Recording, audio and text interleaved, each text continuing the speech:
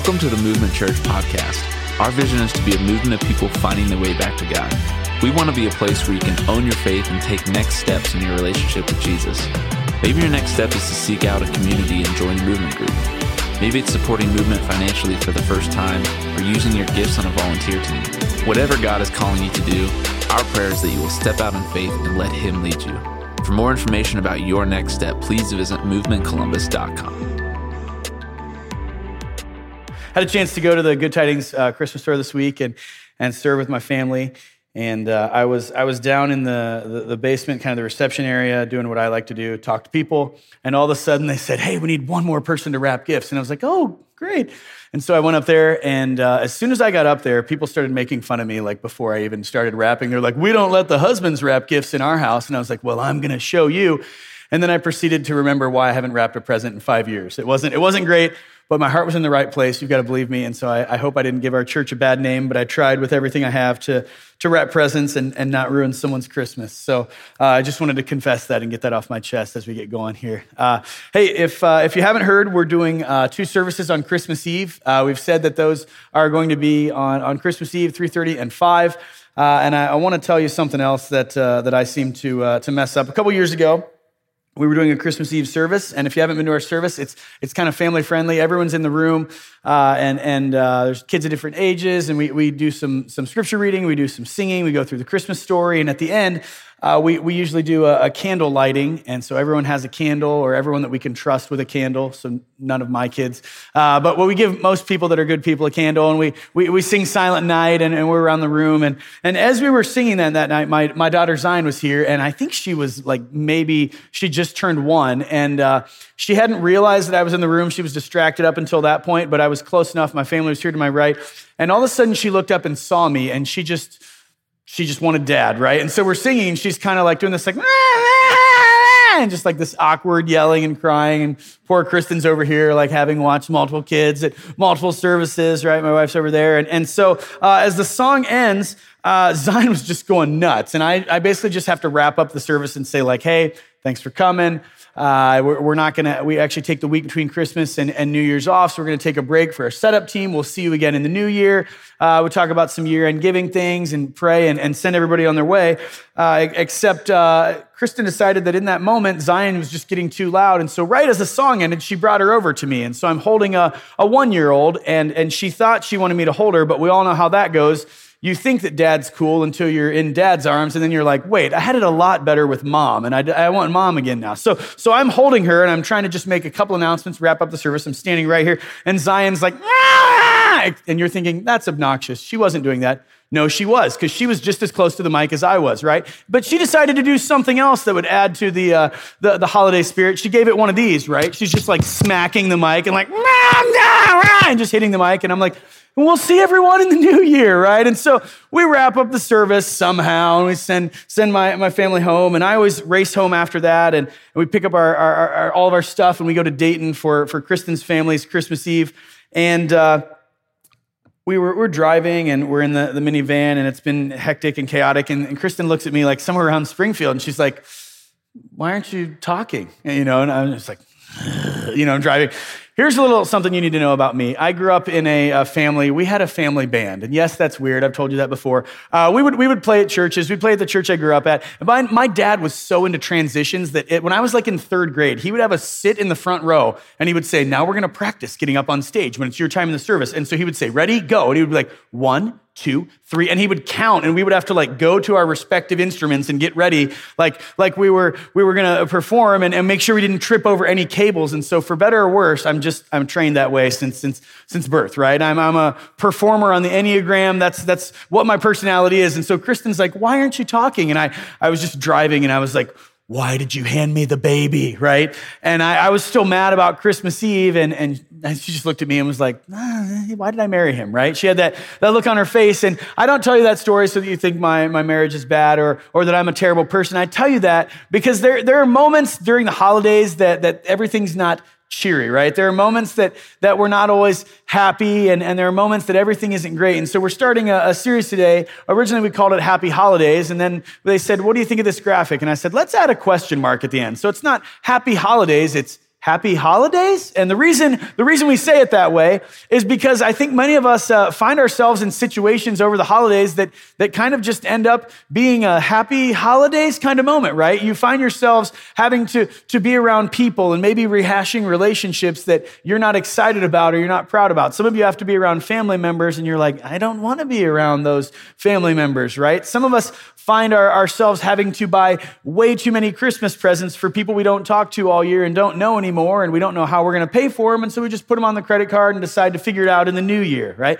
I talked to a friend this week that told me he was going to his third Christmas party 3 nights in a row, a work party, and I was like, how many companies do you work for? How's that even possible, right? But we find ourselves busier and having all these things to do and all these places to go, and it's just the reality of this season.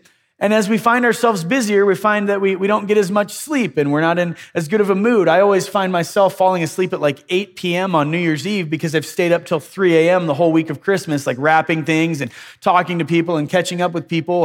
And so I just want us to think about that for a second. As you look at this next month, these next couple weeks, this next season, you might not be thinking, yay, it's going to be a Merry Christmas, or yay, Happy Holidays. You might be thinking, Happy holidays. And you might not be excited about what's ahead, about the busyness, about the people, about the drama, about the credit card bill in January, and a lot of the things that are coming up. And so as a church for these next couple of weeks, we want to recognize those things, but we want to take a step back from those things and just look at the Christmas story, look at where our attention should be focused, and look at some ways that we can guarantee that this will be a happy holiday in a way that this will be a Merry Christmas. And so we want to just read the Christmas story together today and take our cues from there and see what we can learn and what we can remember. And so I want to invite you to turn, if you've got a Bible, to Luke chapter 1. If you don't have a Bible, there's probably one under your chair, behind your chair, around your chair. You'll see one on the floor. If you don't have a copy of the Bible, a copy of God's Word, that Bible is our gift to you. We'd love for you to take that home and have that to read and study. We're going to be in Luke chapter 1 on page 779 in those Bibles. Luke chapter 1, verse 26, and we're going to pick up kind of before the famous part of the Christmas story. We're going to pick up just after Elizabeth, who is the cousin of Mary, and gave birth to John the Baptist, who was the cousin of Jesus. We're going to pick up just as they found out about that part of the story. Elizabeth has found out that she's going to give birth to the world famous John the Baptist, who would kind of come before Jesus and map that road out. And so we're going to read here in Luke chapter 1, verse 26, and kind of just read almost a couple chapters, see really what the Christmas story is here and how God unfolds this plan. I always think it's amazing that there are over 300 prophecies from the Old Testament that link forward to the New Testament that become true through the birth and the death and burial and resurrection of Jesus. And so one of the cool things about the Christmas story is we're seeing that these prophecies are beginning to come true, that God's plan was working from the Old Testament to the New Testament and all throughout time and all throughout Scripture. So let's read this here together. Luke chapter 1, verse 26, it says, "In the 6th month of Elizabeth's pregnancy, God sent the angel Gabriel to Nazareth, a village in Galilee, to a virgin named Mary. She was engaged to be married to a man named Joseph, a descendant of King David. Gabriel appeared to her and said, 'Greetings, favored woman, the Lord is with you.' Confused and disturbed, Mary tried to think what the angel could mean. 'Don't be afraid, Mary,' the angel told her, 'for you have found favor with God. You will conceive and give birth to a son, and you will name him Jesus. He will be very great and will be called the Son of the Most High.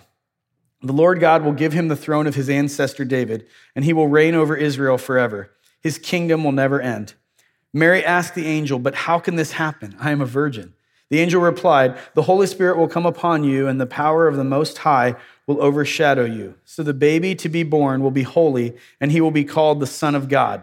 What's more, your relative Elizabeth has become pregnant in her old age. People used to say she was barren, but she has conceived a son and is now in her 6th month. For the word of God will never fail.' Mary responded, 'I am the Lord's servant. May everything you have said about me come true.' And then the angel left her.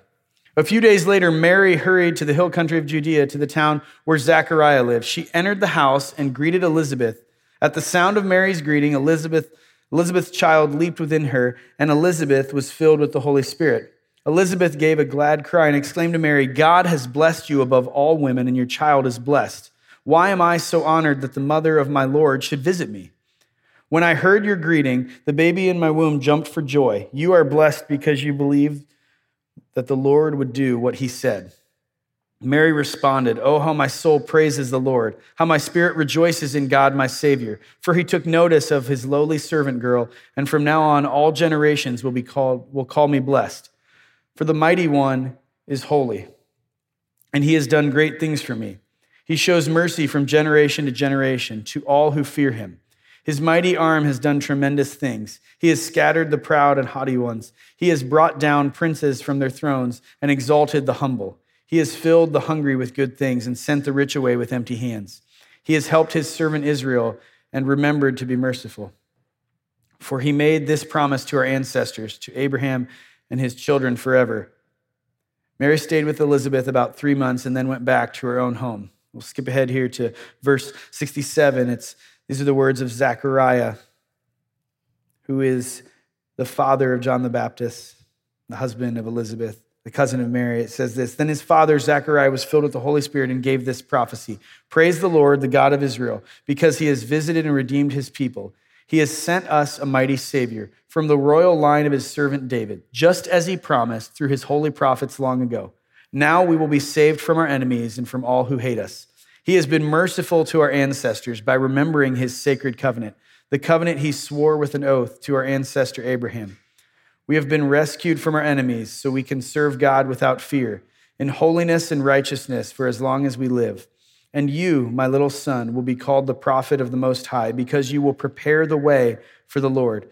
You will tell his people how to find salvation through forgiveness of their sins, because of God's tender mercy. The morning light from heaven is about to break upon us, to give light to those who sit in darkness and in the shadow of death, and to guide us to the path of peace." Skip down to Luke chapter 2, verse 1, and this is the famous part of the Christmas story. As we know, it says this: "At the time, the Roman Emperor Augustus decreed that a census should be taken throughout the Roman Empire. This was the first census taken when Quirinius was governor of Syria. All returned to their own ancestral towns to register for the census. And because Joseph was a descendant of King David, he had to go to Bethlehem in Judea, David's ancient home. He traveled from the village of Nazareth in Galilee. He took with him Mary, to whom he was engaged, who was now expecting a child. And while they were there, the time came for her baby to be born. She gave birth to her firstborn son. She wrapped him snugly in strips of cloth and laid him in a manger because there was no lodging available for them. That night there were shepherds staying in the fields nearby, guarding their flocks of sheep. Suddenly an angel of the Lord appeared among them, and the radiance of the Lord's glory surrounded them. They were terrified, but the angel reassured them. "Don't be afraid," he said. "I bring you good news that will bring great joy to all people. The Savior, yes, the Messiah, the Lord, has been born today in Bethlehem, the city of David. And you will recognize him by this sign. You will find a baby wrapped snugly in strips of cloth, lying in a manger." Suddenly the angel was joined by a vast host of others, the armies of heaven, praising God and saying, "Glory to God in highest heaven, and peace on earth to those with whom God is pleased." When the angels had returned to heaven, the shepherds said to each other, "Let's go to Bethlehem. Let's see this thing that has happened, which the Lord has told us about." And they hurried to the village and found Mary and Joseph, and there was the baby lying in the manger. After seeing him, the shepherds told everyone what had happened and what the angel had said to them about this child. All who heard the shepherd's story were astonished, but Mary kept all these things in her heart and thought about them often. The shepherds went back to their flocks, glorifying and praising God for all they had heard and seen. It was just as the angel had told them. Skip down to verse 25. At that time, there was a man in Jerusalem named Simeon. He was righteous and devout and was eagerly awaiting for the Messiah to come and rescue Israel. The Holy Spirit was upon him and had revealed to him that he would not die until he had seen the Lord's Messiah. That day, the Spirit led him to the temple. So when Mary and Joseph came to present the baby Jesus to the Lord as the law required, Simeon was there. He took the child in his arms and praised God, saying, "Sovereign Lord, now let your servant die in peace, as you have promised. I have seen your salvation, which you have prepared for all people. He is a light to reveal God to the nations, and he is the glory of your people, Israel."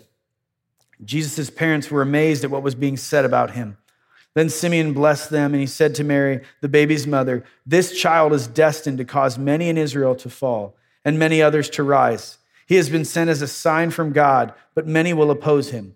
As a result, the deepest thoughts of many hearts will be revealed, and a sword will pierce your very soul." Anna, a prophet, was also there in the temple. She was the daughter of Phanuel from the tribe of Asher, and she was very old. Her husband died when they had been married only 7 years. Then she lived as a widow to the age of 84. She never left the temple, but stayed there day and night, worshiping God with fasting and prayer. She came along just as Simeon was talking with Mary and Joseph, and she began praising God. She talked about the child to everyone who had been waiting expectantly for God to rescue Jerusalem. Now, there are parts of this story that are probably familiar to us. Maybe some of the beginning and the buildup. Maybe you've never heard of Zechariah or of Elizabeth or of John the Baptist. Maybe you remember those things, but you've never seen or heard all of this read together. And as I read this story, there's kind of one thing that always goes through my mind. This is not how I would have written this story. I don't know if I can be accused of someone that likes a good celebration, but when I decided that I wanted to ask Kristen to marry me, I told her, hey, this might be coming up. You know how you try to be sly as a guy? You're like, maybe things are getting serious sometime. And she's like, whatever you do, I just want it to be the two of us. And I was like, oh, right. I was the kind of guy that was going to call a football team if I could see if I could take her out there midfield blindfolded and be like, will you marry me? And make it this giant thing in front of 60,000 people. That's how I think big things are celebrated. That's how I think an engagement should take place. And certainly if the Savior of the world, who's been prophesied since the beginning of Scripture, since the Old Testament, is finally coming to save the world, guess what? There should be a party. And so I read this story and I think, okay, yeah, that's not how I would have put that together. I don't know that I would have just appeared to some confused people with an angel and then maybe had them stumble through this story and eventually have a baby be born in a barn and then they announce it to some shepherds and then here we are and everybody's like, yay, the Savior's here. I would have started some sort of viral campaign, or I don't know how that existed back then, pre-electricity and pre-internet, but some way to get the word out, maybe a decree from a king or something big that this is a huge deal. We've been waiting on the Savior and he's here. But that's not how this story unfolds. That's not how it reads. It's not how it takes place. And as I look at this Christmas story, I just think man, the presence of Jesus was so underappreciated back then for the most part. And I think today, the presence of Jesus and the idea of Jesus and the idea of celebrating the birth of our Savior is so underappreciated and so underrecognized. And so I want us to just circle back and look at this story today. And I want us to have a happy holidays. I want us to have a Merry Christmas. I want us to have the season that we should be having as we're celebrating what we should be celebrating. And so I think there's some things that we can go back and find in this story. And the first one is this. If you want to have a happy holidays rather than a happy holidays, you need to keep your eyes on Jesus. There's so many different stories and so many different characters and ways in this story that people had an opportunity to take their eyes off Jesus. I mean, you look at what Mary was going through. If an angel appeared to you and said, you're going to have God's baby, you think immediately, you would think okay, good. Yeah, let's do this, right? No, there was more than one opportunity there for her to think, wow, I've got a lot going on, a lot to be worried about. And yet Mary kept her eyes on Jesus. Joseph, as we're told in one of the other accounts of the Christmas story, found out that she was going to have this baby, and we're told, quote, he was going to quietly divorce her or leave her in this engagement period leading up to their wedding because there would have been a lot of shame associated with the fact that she was pregnant with a baby that wasn't his. And yet, we see him leading her and doing as God wanted this plan to unfold, and so Joseph kept his eyes on Jesus. Elizabeth, we're told, had been barren and finally found out that she was going to have a baby. And you think that she could have probably thought, finally, I've prayed for this. I've wanted this. I've always been the person that didn't have kids. I'm going to have a baby. And so I'm going to go into my nesting phase. And this is all I'm going to care about. And this baby is my everything. My family is my everything. And yet, as we read this story, and as she interacted with Mary, her eyes were more on the arrival of the Savior of the world. Her eyes were on the arrival of Mary's baby, Jesus. Zechariah, a man that lost his voice because he didn't believe God's plan leading up to this story, a man who could have been excited that he had never had a son and finally he was going to have a son and his wife had been barren and now they had a baby and there were so many things going on, and yet we read what he says and he's excited about the arrival of the Savior of the world. He's excited about the arrival of baby Jesus. And angels, I know what you're thinking. It's the angels' job to get excited. It's their job to worship God. It's what they do. But their eyes were on Jesus. And they were telling this news to the shepherds. And their eyes could have been on their job. I mean, they did have a job to do, right? They were watching these flocks of sheep, and they could have been doing something else. And yet their eyes were on Jesus. And once their eyes were on Jesus, they didn't take their eyes off Jesus. They took the time to point others to this story and to point others to what was happening and to point others to this plan that God was unfolding. So Mary's eyes were on Jesus, and the eyes of Joseph were on Jesus, and the eyes of Elizabeth were on Jesus, and the eyes of Zechariah were on Jesus, and the eyes of the angels were on Jesus, and the eyes of the shepherds were on Jesus, and the eyes of Simeon were on Jesus. There's a lot of things that he could have been distracted by. He could have said, I've been waiting for the Savior of the world, and now it's a baby. Great. I really thought it'd be a king. I thought it'd be someone cooler. I thought there'd be a party. I thought there'd be a band. I thought there'd be something. We got a baby. But he knew what God was doing, and his eyes were on Jesus. And Anna, she'd lost her husband. She didn't have anyone. And the story said that she didn't leave the temple. She didn't give up on what God was doing. She could have had many different reasons, many different distractions, but she kept her eyes on Jesus. For us to have a happy holidays and for us to take cues from this simple Christmas story, we need to keep our eyes on Jesus, but more than that, we need to keep our eyes off of distractions. You and I need to keep our eyes off of distractions, because look at all of the different distractions that we see unfolding in this story. There's no shortage of things that are competing for the attention and the time of people who are within close proximity to Jesus.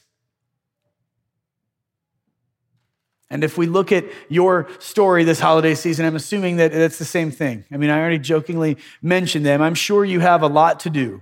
I'm sure you have some decorating and some shopping and some cooking and some gift wrapping and that work party, and you've got like 12 family Christmases because this aunt doesn't want to talk to this aunt anymore, and so everyone has to get together in shifts, or you have to arrive at different times. And so there's no shortage of drama or distractions or circumstances this holiday season. And yet I look at everyone in this story and I look at what they're doing and I just see them with their eyes on Jesus.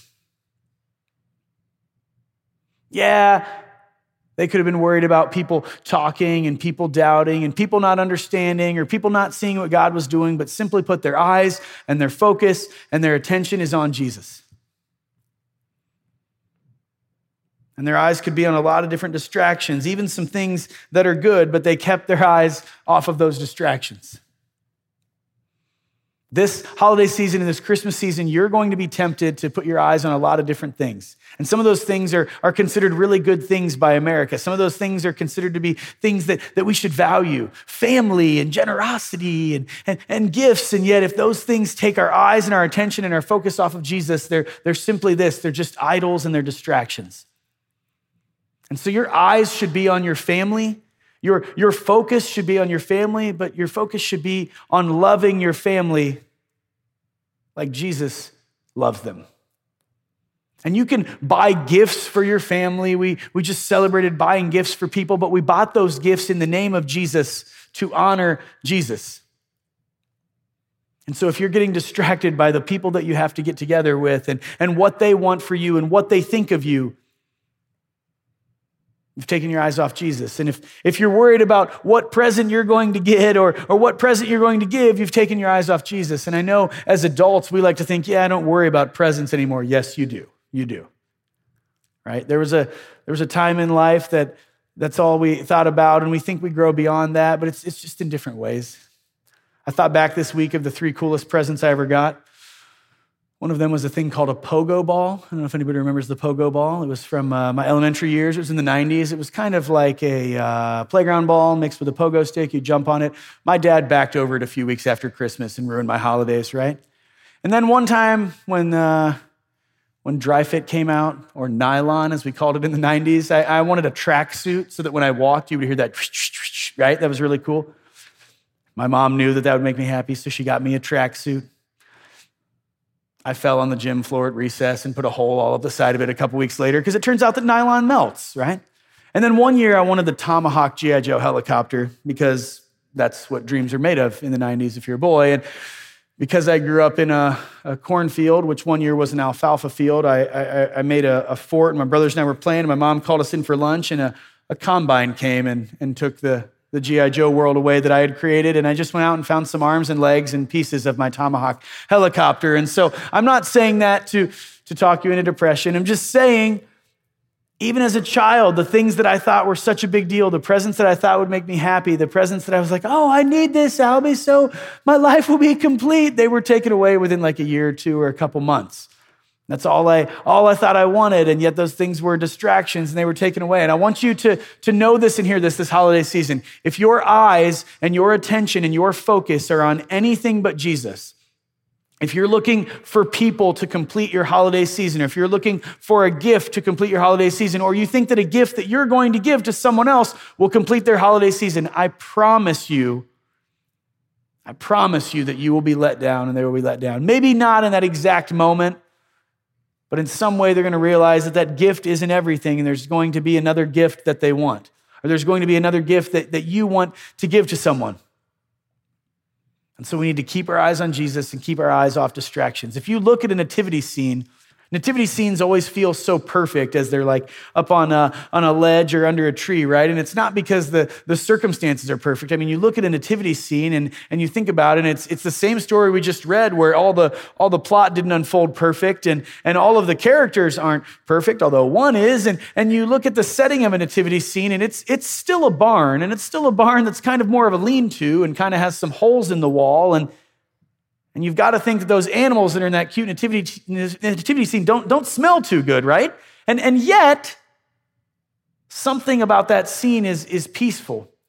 It's because in every nativity scene, their eyes are on Jesus. They're centered on Jesus. Their attention is on Jesus. Their focus is on Jesus. And that's where peace comes from. It doesn't come from this feeling of, hey, we finally got the perfect surrounding. We finally got the manger we wanted, and we finally got this place that the baby could be born. And this is exactly as this story should happen. We finally got enough gifts this holiday season. We finally have enough money. We finally got the promotion. We finally got all the cousins to come home.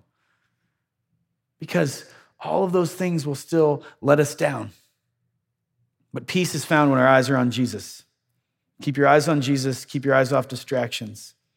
Because a happy holidays is centered on Jesus. There's a third thing that I want us to see in this passage. I want to go back and reread that first part of the story. When Mary found out that she was going to give birth, it says this: in the 6th month of Elizabeth's pregnancy, God sent the angel Gabriel to Nazareth, a village in Galilee, to a virgin named Mary.